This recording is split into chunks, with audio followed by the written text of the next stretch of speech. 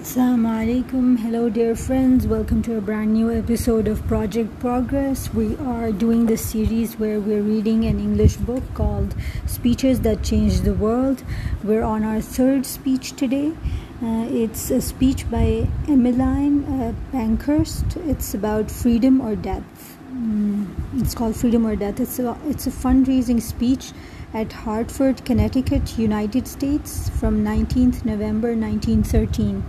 So let's just jump right into it. Firstly, the introduction of the speaker. Emmeline Pankhurst, 1857 to 1928, is arguably the most famous representative of the struggle for votes for women. The English barrister drafted the first women's suffrage bill in Britain and founded the Women's Franchise League in 1899. Pankhurst took the fight for women's suffrage to a new level. Public demonstrations and rallies often resulted in police violence and the arrest of her and her followers. Under arrest, Pankhurst and her followers, suffragettes, staged hunger and thirst strikes and had to be force-fed by the police, usually through a funnel thrust down their throats. The police released the women until they were nursed back to health and re-arrested them. The cycle known as the cat and mouse game would start all over again. The damage to the women's health was astounding, and Pankhurst would often speak at rallies from a stretcher. In November 1913, Pankhurst made her third fundraising tour of the United States, where her tactics had received widespread publicity since the turn of the century. We're talking about women's rights over here, and let's just jump right into the speech. I haven't read it before, so let's read it together, and we'll have candid reactions and comments as we go along. So here we start again. I do not come here as an advocate because whatever position the suffrage movement may occupy in the United States of America, in England it has passed beyond the realm of advocacy and it has entered into the sphere of practical politics. It has become the subject of revolution and civil war, and so tonight I am not here to advocate women's suffrage. American suffragists can do that very well for themselves. I am here as a soldier who has temporarily left the field of battle in order to explain. It seems strange it should have to be explained what civil war is like when civil war is waged by women. I am not only here as a soldier temporarily absent from the field of battle, I am here, and that, I think, is the strangest part of my coming. I am here as a person who, according to the law courts of my country, it has been decided is of no value to the community at all, and I am adjudged because of my life to be a dangerous person, under sentence of penal servitude in a convict prison. So you see, there is some special interest in hearing so unusual a person address you. I dare say in the minds of many of you, you will perhaps forgive me this personal touch that I do not look either very like a soldier or very like a convict, yet I am both. It would take too long to trace the course of militant methods as adopted by women, because it is about 8 years since the word militant was first used to describe what we were doing. It was about 8 years since the first militant action was taken by women. It was not militant at all, except that it provoked militancy on the part of those who were opposed to it. When women asked questions in political meetings and failed to get answers, they were not doing anything militant. To ask questions at political meetings is an acknowledged right of all people who attend public meetings. Certainly in my country, men have always done it, and I hope they do it in America, because it seems to me that if you allow people to enter your legislatures without asking them any questions as to what they are going to do when they get there, you are not exercising your citizens' rights and your citizen duties as you ought. At any rate, in Great Britain, it is a custom, a time-honored one, to ask questions of candidates for Parliament and ask questions of members of the government. No man has ever put out of man was ever put out of a public meeting for asking a question until votes for women came on the political horizon. The first people who were put out of a political meeting for asking questions were women. They were brutally ill-used.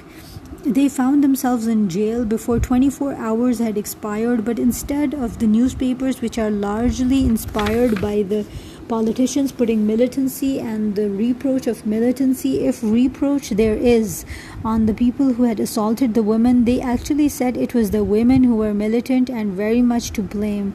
It was not the speakers on the platform who would not answer them who were to blame, or the usherers at the meeting. It was the poor women who had had their bruises and their knocks and scratches and who were put into prison for doing precisely nothing but holding a protest meeting in the street after it was all over.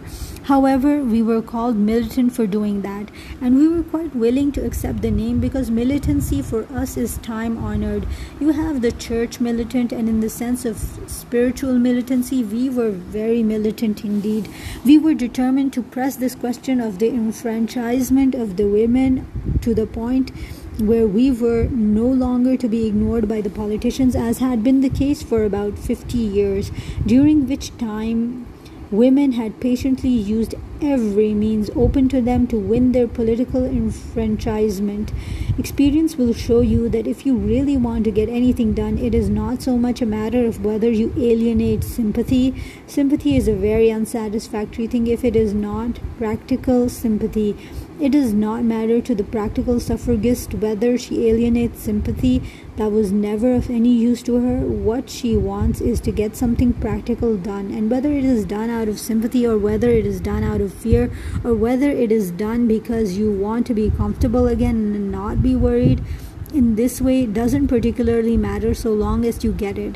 We had enough of sympathy for 50 years. It never brought us anything, and we would rather have an angry man going to the government and saying, my business is interfered with and I won't submit to its being interfered with any longer because you won't give women the vote, than to have a gentleman come on to our platforms year in and year out and talk about his ardent sympathy for women's suffrage.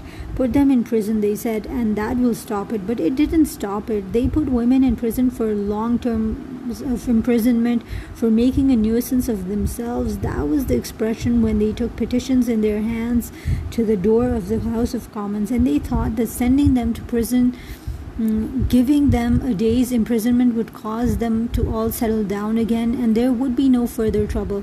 But it didn't happen so at all. Instead of the women giving it up, more women did it, and more women did it, until there were 300 women at a time who had not broken a single law, only made a nuisance of themselves, as the politicians say.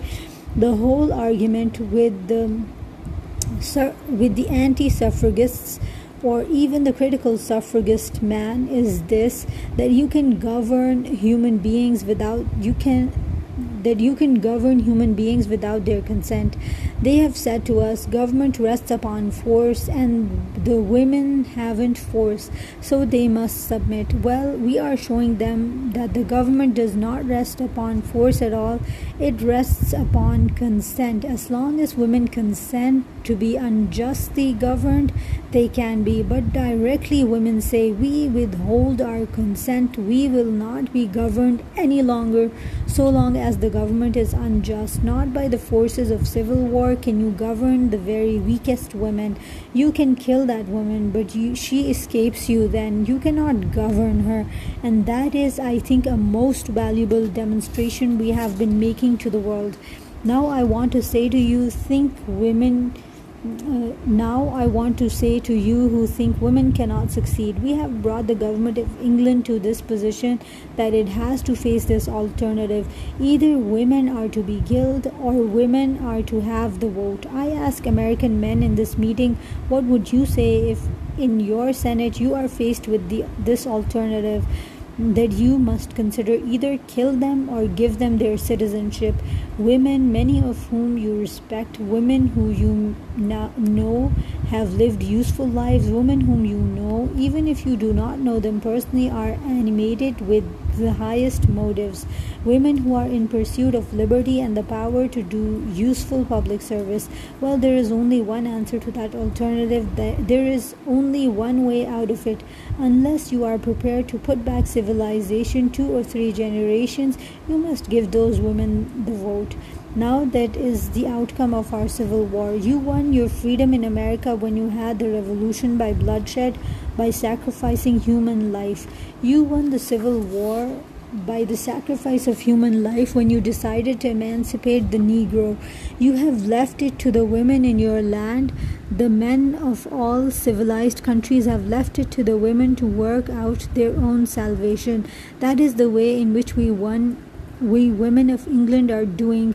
Human life for us is sacrificed, but we say if any life is to be sacrificed, it shall be ours. We won't do it ourselves, but we will put the enemy in the position where they will have to choose between giving us freedom or giving us death. Wow, those are some really, really amazing words. And sometimes it does happen that in the world over, there are causes where it comes between death or getting your demands fulfilled. So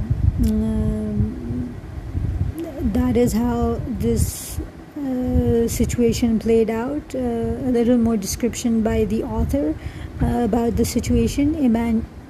Emmeline Pankhurst was detained on Ellis Island Immigration Station, New York during this tour, which was not unusual for her. She was arrested several times during her life for conspiracy in 1912 and for inciting violence under the Cat and Mouse Act in 1913. She was arrested 12 times during 1914. Her call was freedom or death, and some took Pankhurst at her word.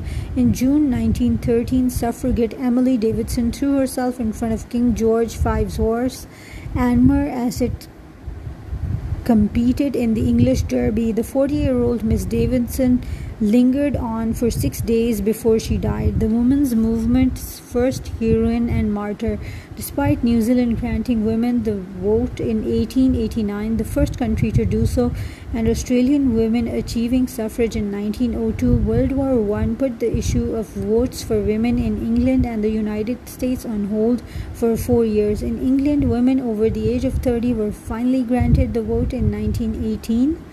with full suffrage achieved in 1928. In 1920, the 19th Amendment to the U.S. Constitution was passed, giving American women the right to vote. 1 year after Pankhurst had returned to America and settled in Canada after remarrying, historians now credit the work of suffragist Millicent Fawcett, England, and Carrie Chapman Catt, USA, as the driving force which led to women achieving the right to vote in the two largest democracies in the world at the time. However, it was Emmeline Pankhurst who put the movement through her own example and sacrifice on the world stage. That's it for today. We'll be returning with a new episode of our English reading segment whenever possible. Maybe tomorrow, maybe day after. And we'll try to improve ourselves on the 4 points we discussed in the previous episode. For now, adios. But till next time, praying for progress in our lives.